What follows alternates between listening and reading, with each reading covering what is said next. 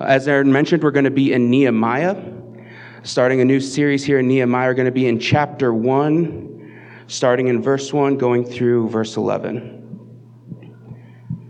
So Nehemiah chapter 1. The words of Nehemiah, the son of Hakaliah. Now it happened in the month of Chislev, in the 20th year, as I was in Susa, the citadel, that Hananiah, one of my brothers, came with certain men from Judah.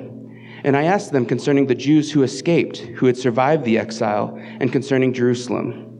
And they said to me, the remnant there in the province who had survived the exile is in great trouble and shame. The wall of Jerusalem is broken down, and its gates are destroyed by fire. As soon as I heard these words, I sat down and wept and mourned for days, and I continued fasting and praying before the God of heaven. And I said, O Lord God of heaven, the great and awesome God who keeps covenant and steadfast love with those who love him and keep his commandments, let your ear be attentive and your eyes open to hear the prayer of your servant that I now pray before you day and night for the people of Israel, your servants, confessing the sins of the people of Israel, which we have sinned against you. Even I and my father's house have sinned. We have acted very corruptly against you and have not kept the commandments, the statutes, and the rules that you commanded your servant Moses.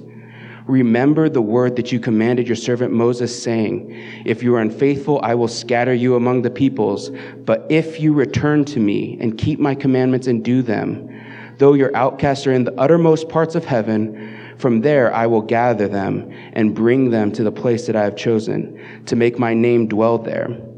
They are your servants and your people, whom you have redeemed by your great power and by your strong hand. O Lord, let your ear be attentive to the prayer of your servant and to the prayer of your servants who delight to fear your name, and give success to your servant today, and grant him mercy in the sight of this man. Now I was cupbearer to the king. This is the word of the Lord. Will you please pray with me? Father,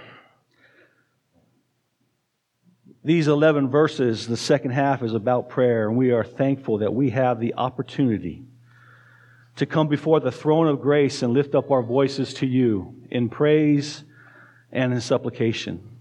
Lord, we live in a Genesis 3 world on our way to a Revelation 20 world. We live here on earth looking for heaven. We understand that there is difficulties here, and there is much difficulty going on and through our body right now, as well as much joy. But I would just like to highlight a couple of it. Right now, the Smiths, where Daniel and Michelle are with their little boy Cortland in the hospital because he's having breathing issues. Lord, we pray for the Collins family, who Liz, her mom, is on her last days. Lord, we pray for my dad, who had a heart attack this last week. Lord, we pray for Bob and Becky, Bob is burying, I believe, his mother this weekend in Illinois. Oh, Lord, there's many more requests over us. And we are just glad that we can go to the high priest who can sympathize with us. Because you stepped out of heaven, you walked this earth, and you walked and were compassionate towards your people. You felt the sting of death, and literally you died, and then you defeated death and rose again. And you defeated the sin, you defeated the sickness, and you defeated the suffering. And that because of that, we look forward to the day of heaven, of being with you and all of our loved ones and those that have repented and trusted in you forever and ever, worshiping the King of Kings and the Lord of Lords. And thank you for Nehemiah as we open up his book, because we see that the good hand of God was on him. And because of what you put in his heart and what he proceeded to accomplish by your will, Lord, we are standing here today and have hope. And so, Lord, I thank you for Nehemiah and this book and what it's going to do in this body, in this church, these next 3 months. In Jesus' name we pray, amen. You guys, go ahead and have a seat.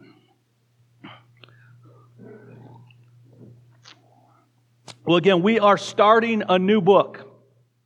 And I love the book of Nehemiah. Nehemiah is one of my favorite books in all the Bible.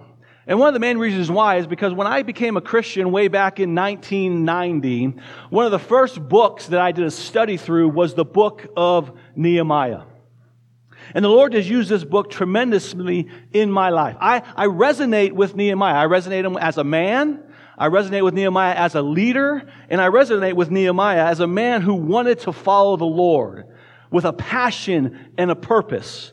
to do great things for God and His name. This is why I love Nehemiah. One of the verses that I go back to over and over again from that study that I gleaned, that the Lord has used on my life. It's one of my life verses, comes from Nehemiah 2:8. And this is what the verse says: "For the good hand of my God was upon me."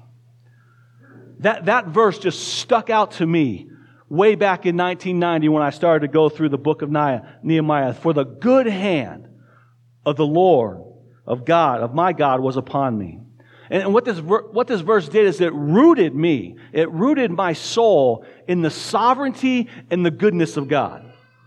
In the sovereignty and the goodness of God ruling over my life.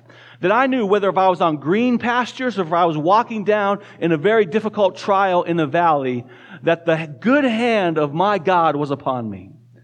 He was guiding and directing me by His sovereignty, and it was for my good. And that when David says that surely goodness and mercy shall follow me all the days of my life, it is the same here. That I knew from studying this as a young man that God imprinted on my life that as I followed Him, that His good sovereign hand would be on my life. And no matter what situation I would face, I knew that He was with me.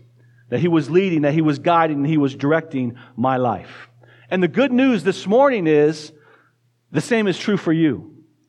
That the good hand, if you are in Christ, if you repent of your sins and you trusted in Jesus, that the good hand of God is on you.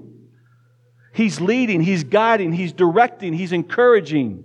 He's walking you through the season of life that you are in. And we have some, as we prayed, that are in the valley, that are going through very difficult times. And there might even be a question of like, where are you, God? And we can be assured from Scripture, He is right there, holding you up, guiding and directing you. And then for those of us in here that are on green pastures and doing well, again, that's just a good gift of God, and we can be thankful.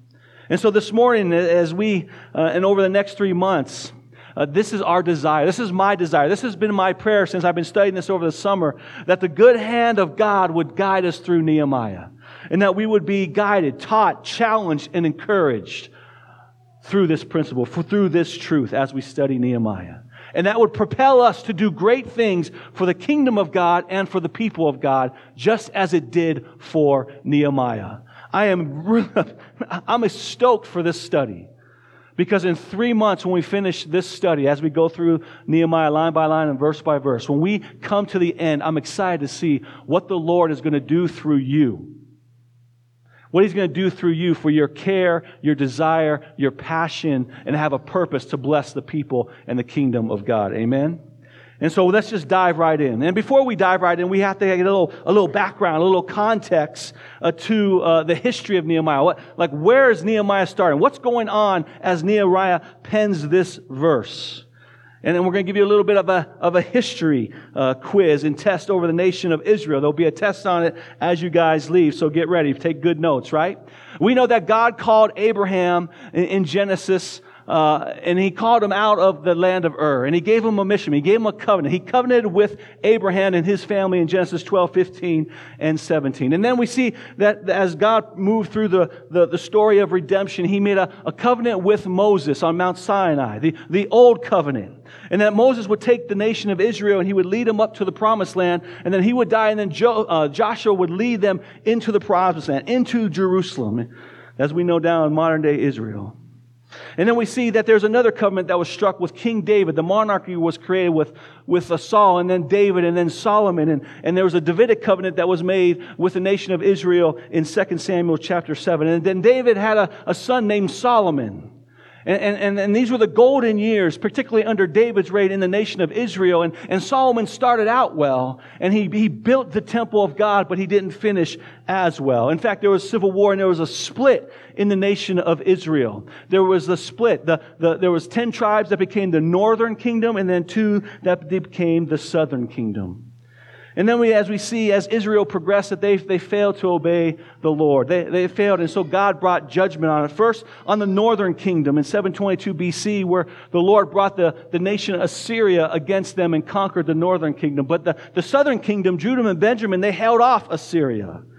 But then Judah again fell into sin, and in 586, King Nebuchadnezzar, the king of Babylon, came in and conquered the southern kingdom. You can read about this in 2 Chronicles 38, in Daniel chapter 1. 2 Chronicles 36, 17 through 21 said that when King Nebuchadnezzar came and conquered, that they burned the city. They broke down the walls. And then they took the people and exiled them. They took them from Jerusalem, to Babylon. And that's where they culturally assimilated them into their culture. And then after that, then we see that years later, the Persians come along in 539 BC, and they conquer Babylon under King Darius and King Cyrus. And you can read about this in Daniel chapter 5, also in Jeremiah chapter 25. And the Persians, in particular King Cyrus, had a very different way to rule. They were much more, we say, humane in the ways that they ruled. They didn't want to assimilate all the people into being Persians. They wanted to let people be who they wanted to be. So what they did is in 2 Chronicles 26, Cyrus, the Persian king, let the Jews go back. In fact, he was commanded by God, and he, a pagan king, followed God's orders on this. In 2 Chronicles 26 and in Ezra chapter 1, this is what we read, that Cyrus gets this decree to send the Jews back to Jerusalem. It says this, "Thus says Cyrus, the king of Persia." Again, he's a pagan king. He doesn't believe in Yahweh, the God of the Jews. But this is what he says. "Thus says Cyrus, the king of Persia, the Lord, Yahweh, the God of heaven." He's talking about the God of the Jews. He acknowledges that He is the God of heaven. "Has given me all the kingdoms of the earth. And He has charged me to build Him a house at Jerusalem, which is Judah. And whoever is among you of all of His people, may the Lord, His God, be with him, and let him go up." And so under King Cyrus, he lets the exiles go back to Jerusalem. They can go back. And this is what begins what we call the wave of exiles back into Jerusalem. And there were three main waves. The first wave took place in Ezra chapter 2 with Zerubbabel, and he took thousands of Jews back with him to Jerusalem to rebuild the temple. And then the second wave came with Ezra, the scribe, who scribed Ezra, and it comes in Ezra chapter 7. And he rebuilt the community of faith through the proclamation of God's word in the Old Testament. And then the third wave is here with Nehemiah. Nehemiah is the one who brings about the third wave of exiles from Babylon, scattered all over the world, back to Jerusalem. And Nehemiah's main focus is to rebuild the city walls and to continue to build the community of faith. And so this is where history finds us. We're getting ready for the third wave of the exiles from King Cyrus, the Persian king, to allow the Jews to go back to Jerusalem and to, again, build the temple and worship in which way God has commanded them to worship. And here's an interesting note. The story of Esther takes place in between the first and the second wave of exiles coming back, which will be vitally important for us in Nehemiah, and we'll see why in a short moment.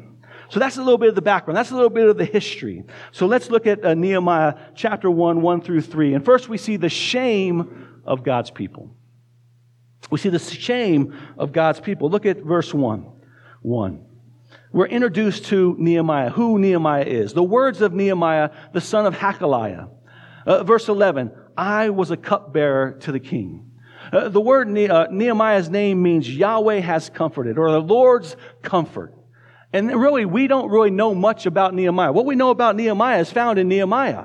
As far as we know, there's no other references in the scripture about Nehemiah. We don't have a historical biography on Nehemiah. So what we know about Nehemiah is in Nehemiah. The first chapters 1 through 6 and 13 kind of read like Nehemiah's biography. Like he has given us a glimpse into his life as he leads this third exile. And then in chapters 7 and 12 are like Nehemiah's official government records of what he has taken place as he leads these exiles back to Jerusalem. We see that he had a father, which all humans do. He has a father. His name was Hakaliah. Well, who was Hakaliah? No one knows. What did Hakaliah do? No one knows. All right? We see in verse 2, he probably had a brother, and most believe Hannah believe that this was his blood brother. And then we read in verse 11, he was a cupbearer to the king. And this is probably going to give us the most detail on Nehemiah and his life. He was a cupbearer to the king.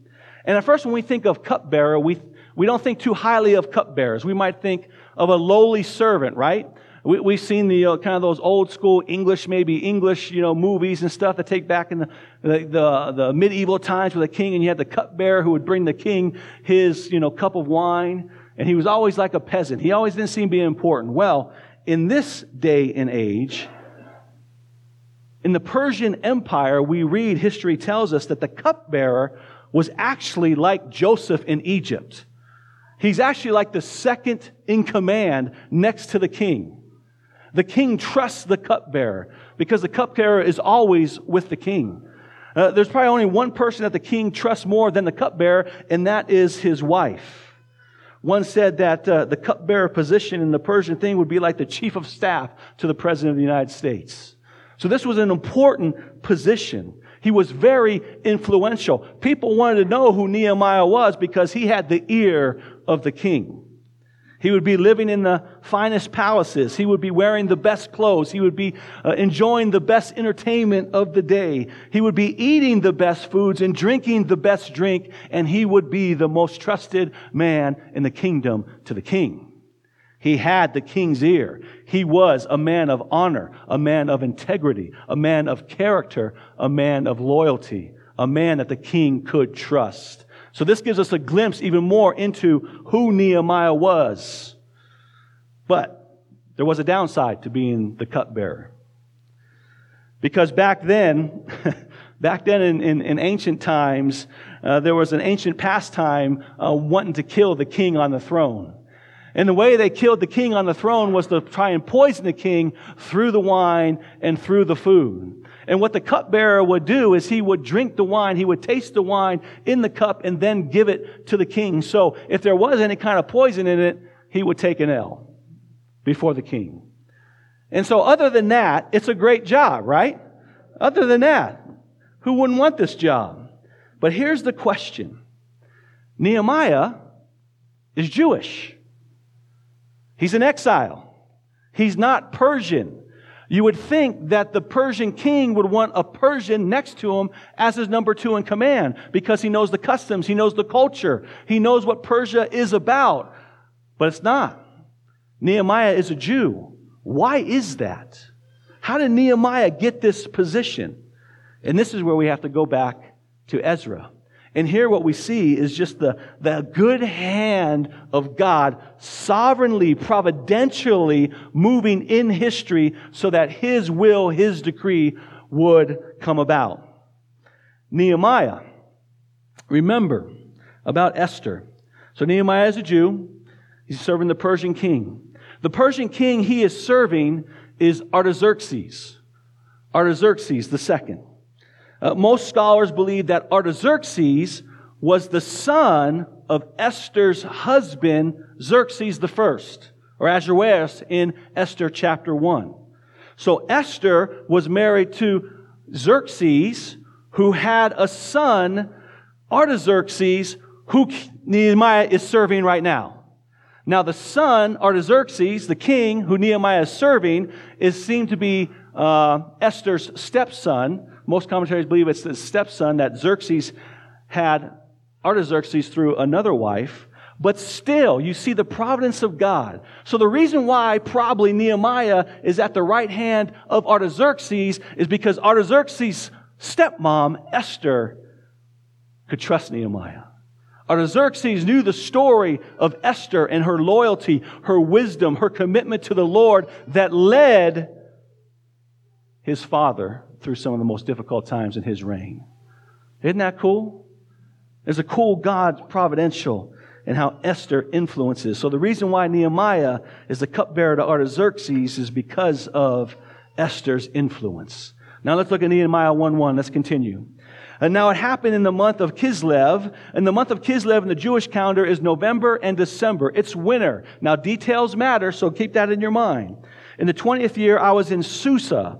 Susa was the capital city. It was like the winter home of the king. It got cold in Persia, so they would go to Susa. It'd be like the snowbirds that go to Scottsdale, Arizona to escape the winters back east. And so this was what Susa. What's also interesting about Susa is this is the capital in where Esther won the beauty pageant to be married to Xerxes.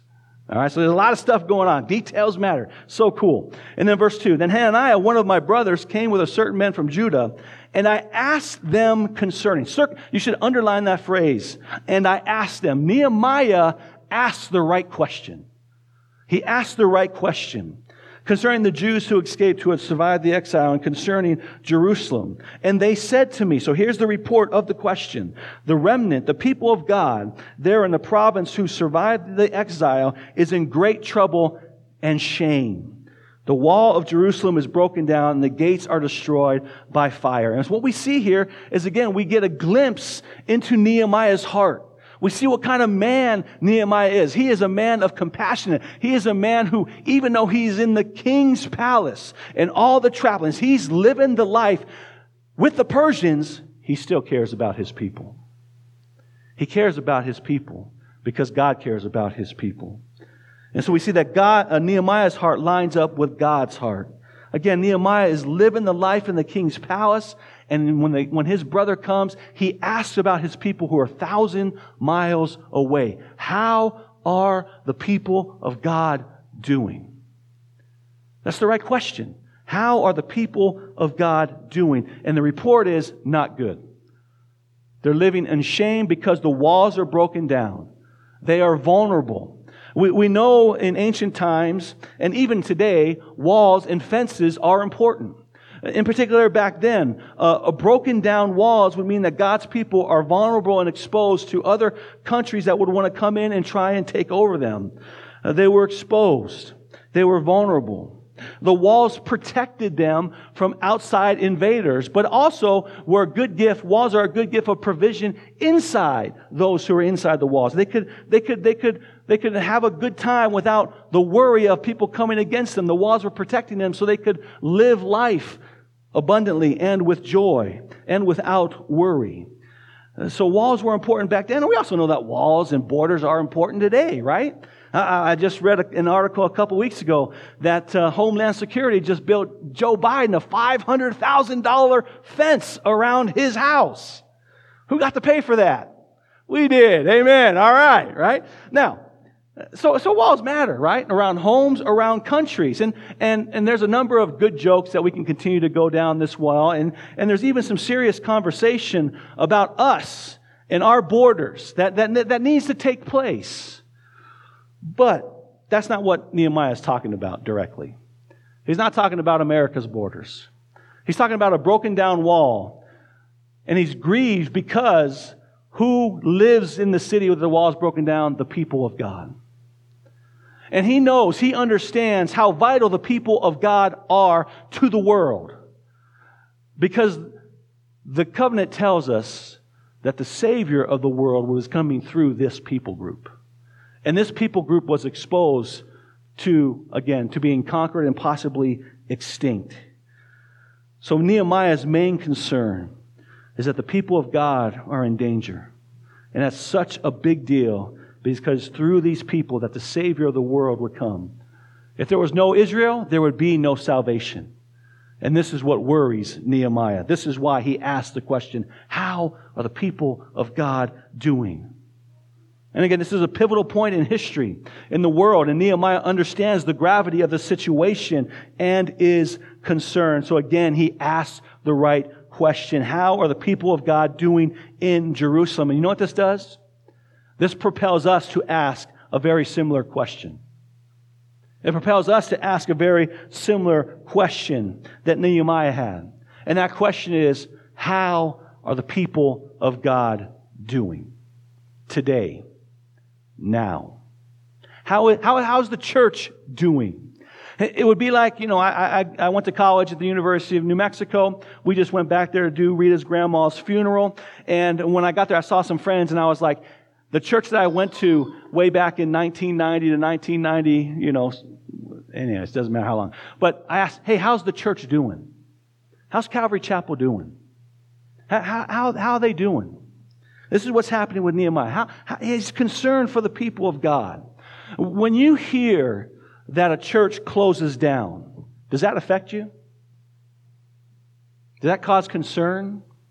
There's another article of a major pastor, a celebrity pastor in the Acts 29 movement that got removed. Does that concern you? It should. Just like Nehemiah, because Nehemiah was concerned about God's people. And the reason why Nehemiah was concerned about God's people, the reason why that we should be concerned about the church and God's people is because Jesus is concerned about His people. Jesus loves His church. Revelation 1, 9 through 20 tells us that Jesus is in the midst of His church. Jesus lives in the midst of His church. He is leading and guiding and directing and loving and encouraging His church through good times and through bad. When describing on how us as men should love our wives, the example given is how Jesus loves the church. In Ephesians 5:25 it says this, Christ loved the church, and He gave Himself up for her, that He might sanctify her, having cleansed her by the washing of the water of the Word, so that He might present the church to Himself in splendor, without spot, wrinkle, or such things, that she might be holy and without blemish. The reason why Nehemiah loves God's people, the reason why we love God's people is because Jesus loves God's people. We are at the heart of Jesus, you and me.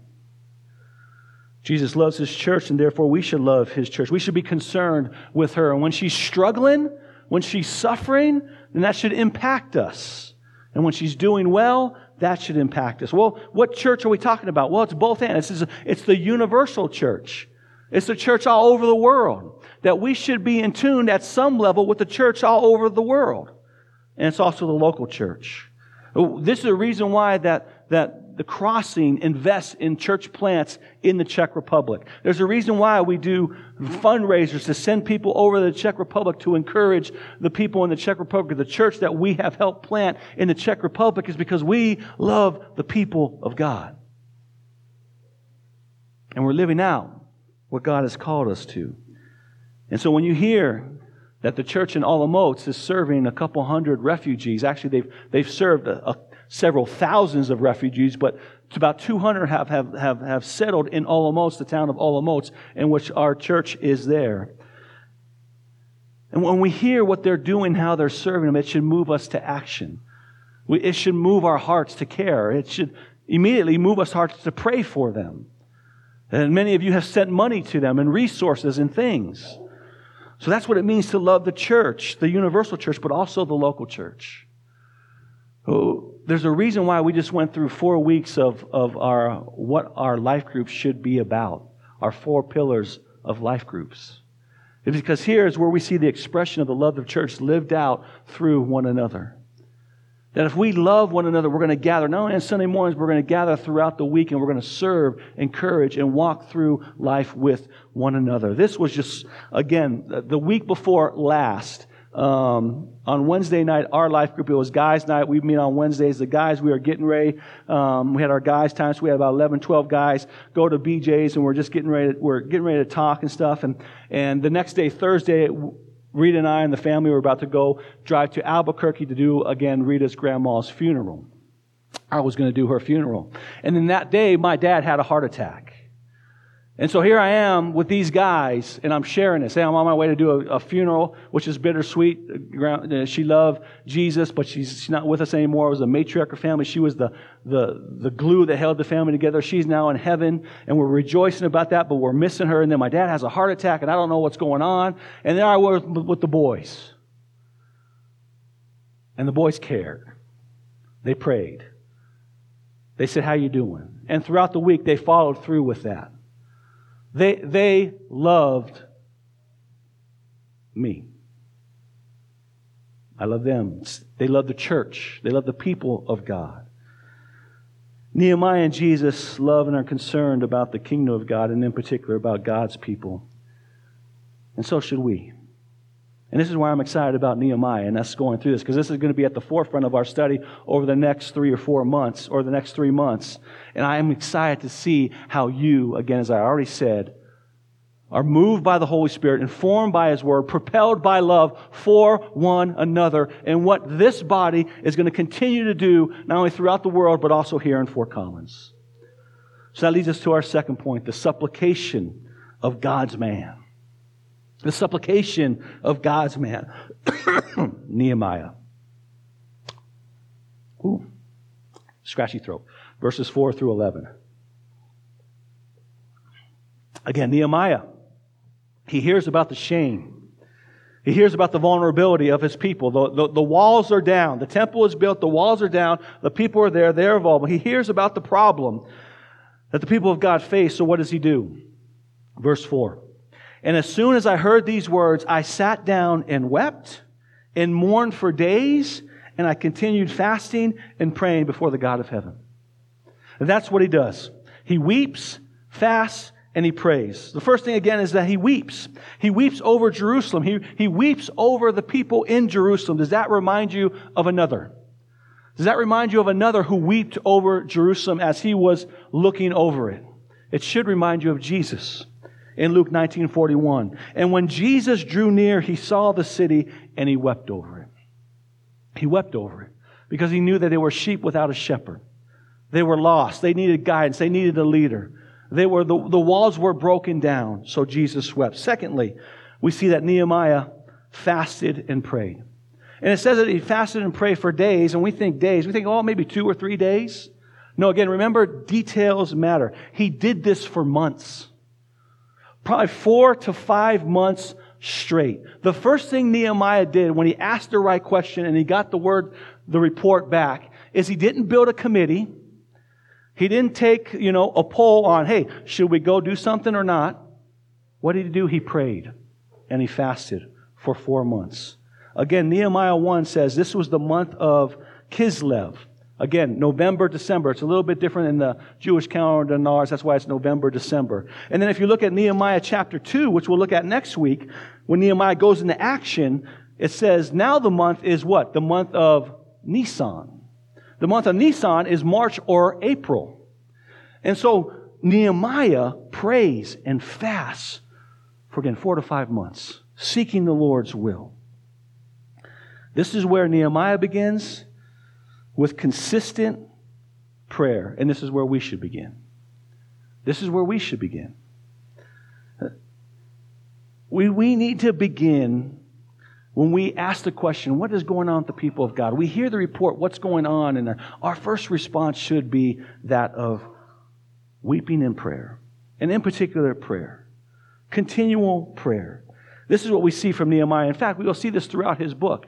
10 times it tells us how Nehemiah prays through these 13 chapters. He is the example of 1 Thessalonians 5:17, where it tells us to pray without ceasing, to pray continually.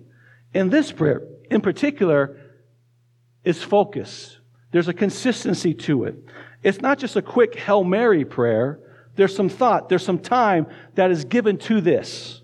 There's going to be times in our lives where we need to throw up those Hail Mary prayers, those quick prayers. We see that in Nehemiah chapter 2. But this prayer is a 4 to 5 month prayer. He is focused. He is dialed into what's happening around them, and he's seeking the Lord for guidance and for wisdom. And again, this should be the norm of our prayer life. It shouldn't be rushed. It shouldn't just be like a Hail Mary prayer. The consistent aspect of our prayer should be a constant theme. Should have a consistency to it. Martin Luther said this, I have so much to do today, I will spend the first 3 hours of the day in prayer. Okay? Now, that's Martin Luther. That's not you, that's not me. I can't spend the first 3 hours in prayer. Martin Luther can, I can't. That's not you. The point is, he understood the priority in praying.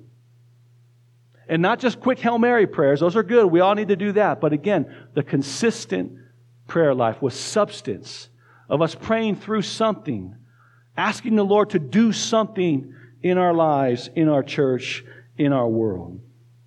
Again, this is the standard, is that we should be a people that daily pray. Now, I want you to hear this, because even Tyler said this. This is why I love our prayer ministry. And we're gonna this next Sunday we're gonna pray about sending a guy to a Middle East where we can't tell you where he's gonna pray because they could throw him in jail or kill him. But he wants to see the people of God thrive in that. And so we're gonna begin where Nehemiah begins, with prayer. So that's why next Sunday is so important. So come next Sunday. But again, We talk about prayer a lot around here. And I don't want you to become, like, man, I don't pray enough. We preach prayer because the Bible preaches prayer. Our Father who art in heaven. Jesus taught us to pray daily. So that is the desire. That's what we preach, but also know that there's grace if we don't always get there. So know that. Hear that from my heart. I'm a pastor, and I don't always pray every single day. I know. Gasp, right? Shocker, right? But I'm human like you. Sometimes I get overwhelmed with life. I get busy. I get distracted. That's the desire. But my desire is to pray and commune with God, Lord, every day. But I don't always do it. So there is grace. But the desire is to pursue the Lord every day in prayer. Again, we talk about prayer around here a lot because it's at the heart of what it means to be a Christian. It's as natural as breathing. And we've taught about this over the last, in Hebrews, we spent a lot of time on prayer. I preached in the very first in January on Colossians chapter 4 talking about prayer. And the model that we like to help guide us is Acts. Acts is the model that helped guide my prayers and your prayers. And thousands and thousands and thousands of people over the years have used this model to help with their prayer life, to sustain their prayer life, to help focus their prayer life on the good hand of God moving through them. So they are selfless prayers and not selfish prayers. Acts, it's an acronym. A stands for adoration. Adoration. This is where we begin when we pray. This is the model that brings us into the presence of the Lord and to get our mind off ourselves and off our circumstances and first on the King of Kings and the Lord of Lords. Adoration, esteem, revere, to give honor to. Look at verse 5. I believe we see this pattern in Nehemiah here in chapter 1. But look at chapter 1, verse 5. And I said, O Lord God of heaven, the great and awesome God, who keeps covenant and steadfast love with those who love Him and keep His commandments. Let your ear be attentive and your eyes open to hear the prayer of your servant that I now pray before you day and night for the people of Israel, your servants. We see that Nehemiah starts with adoration. We can even feel the weight of his prayer as he's praying God, as he's looking up to the God of heaven. He declares the attributes. He declares what is true about God. He says He's great. This God is awesome. This God is faithful. He keeps the covenants. He's wise, and His wisdom dwells in the commandments. He is loving. His steadfast love towards His people. He hears our prayers. He sees our situation, and He will respond. This is who Nehemiah is praying to. He first starts out in adoration. He keeps his eyes first on the king because that helps him then move and informs him how to move on the situation below. Abraham Lincoln said this. One of the great leaders of our time, as we all know. This is what he said. He said, I've been driven many times to my knees by overwhelming conviction that I had nowhere else to go but to the Lord in prayer. My own wisdom and that of those about me seemed insufficient for the day. You ever feel like Abraham Lincoln? Do you ever feel like you're in a situation, and some of you are in that situation right now, and your wisdom, your ability, and even those around you cannot help you? They're insufficient. You need something from outside of you to come in to give you wisdom, to give you understanding, to give you the answer that you need in your situation. Just like Abraham Lincoln, just like Nehemiah. And when we do this and we get that when we first look up. We look up to the King of Kings and the Lord of Lords. We begin here because we know that we can overcome any situation because we understand that the good hand of the sovereign God is upon you and me and our situation. And He can do anything and He lacks nothing.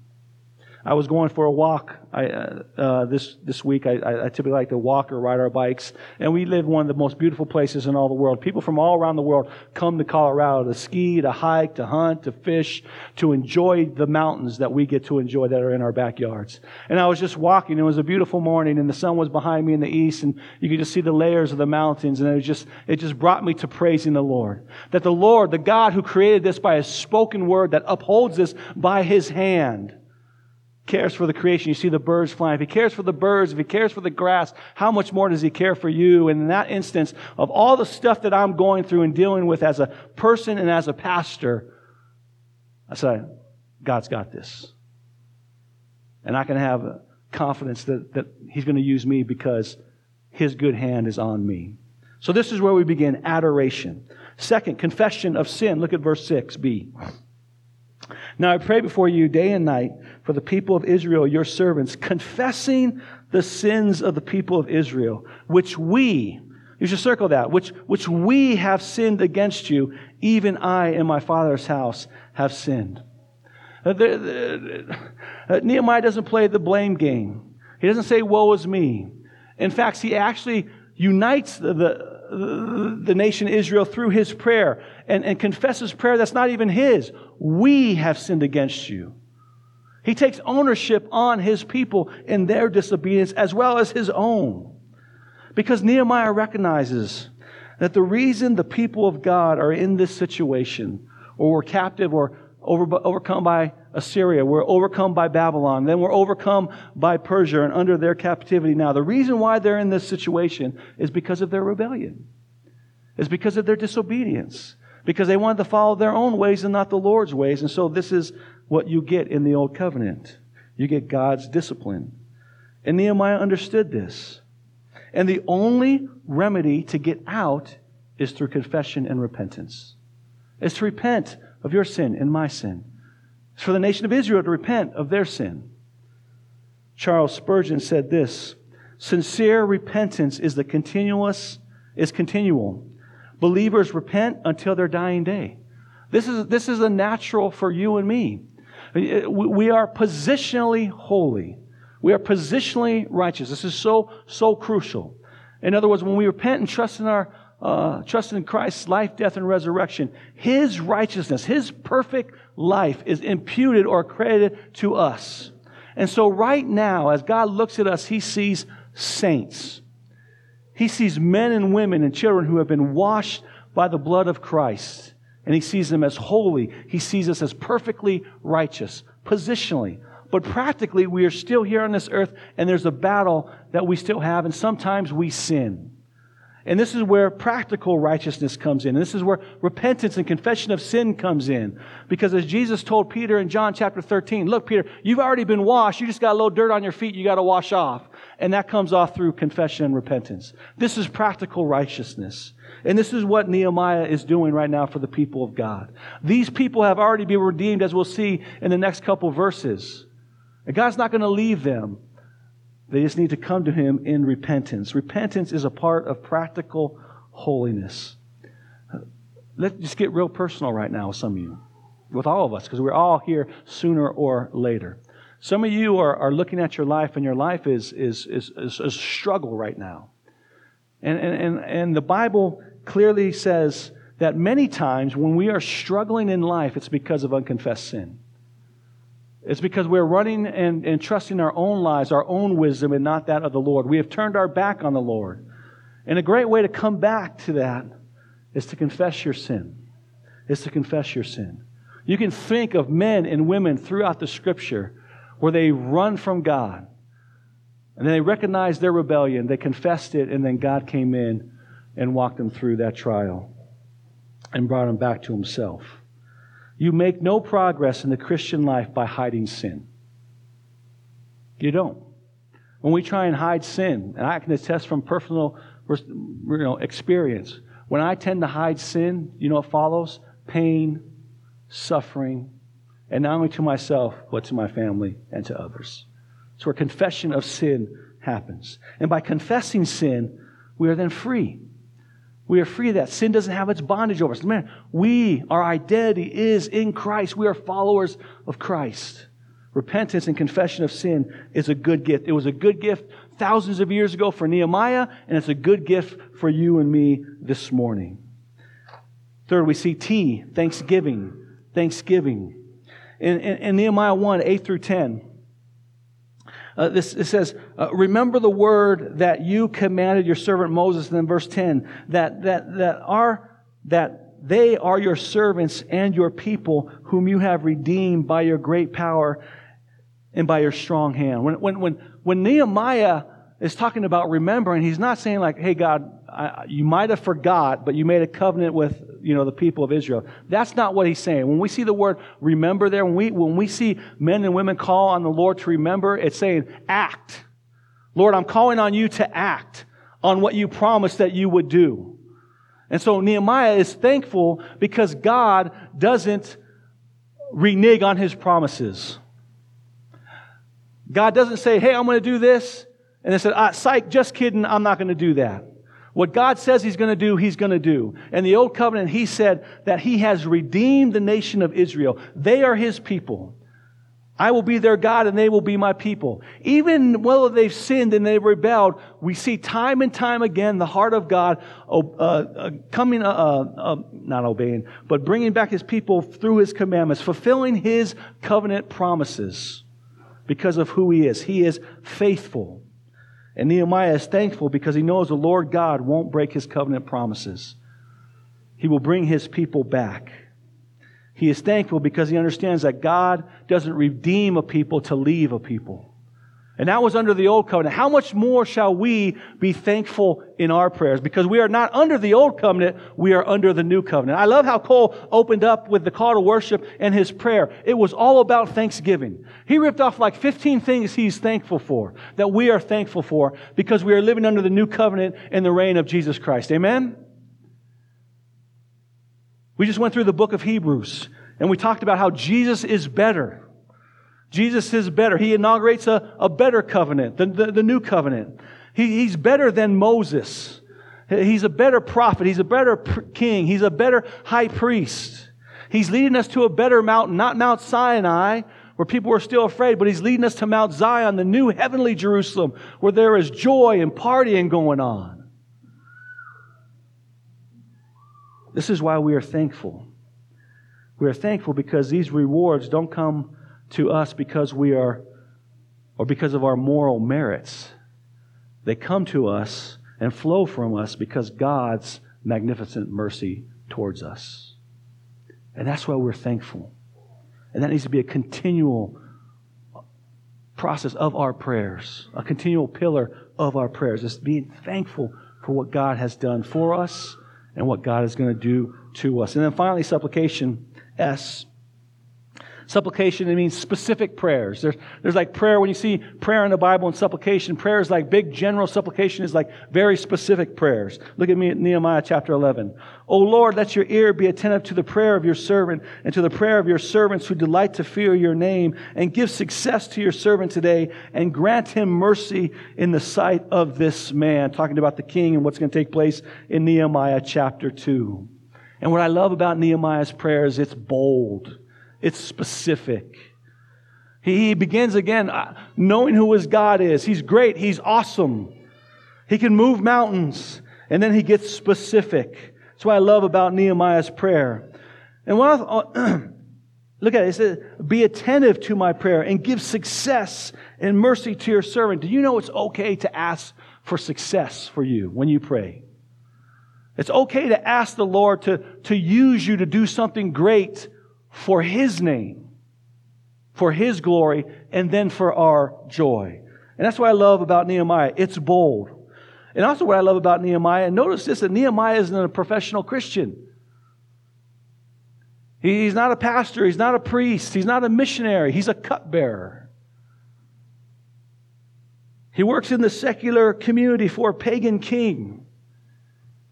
And yet he has this passion and this desire and this prayer to be used. He knows that God uses normal people.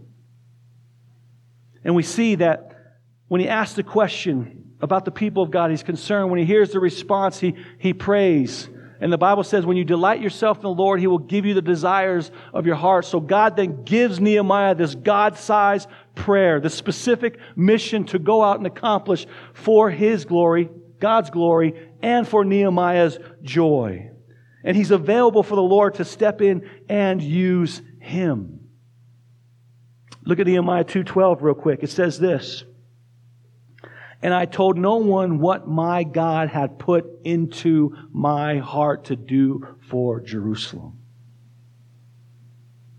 This is a prayer that's been given by God and laid upon Nehemiah's heart, and he's available to lead it out.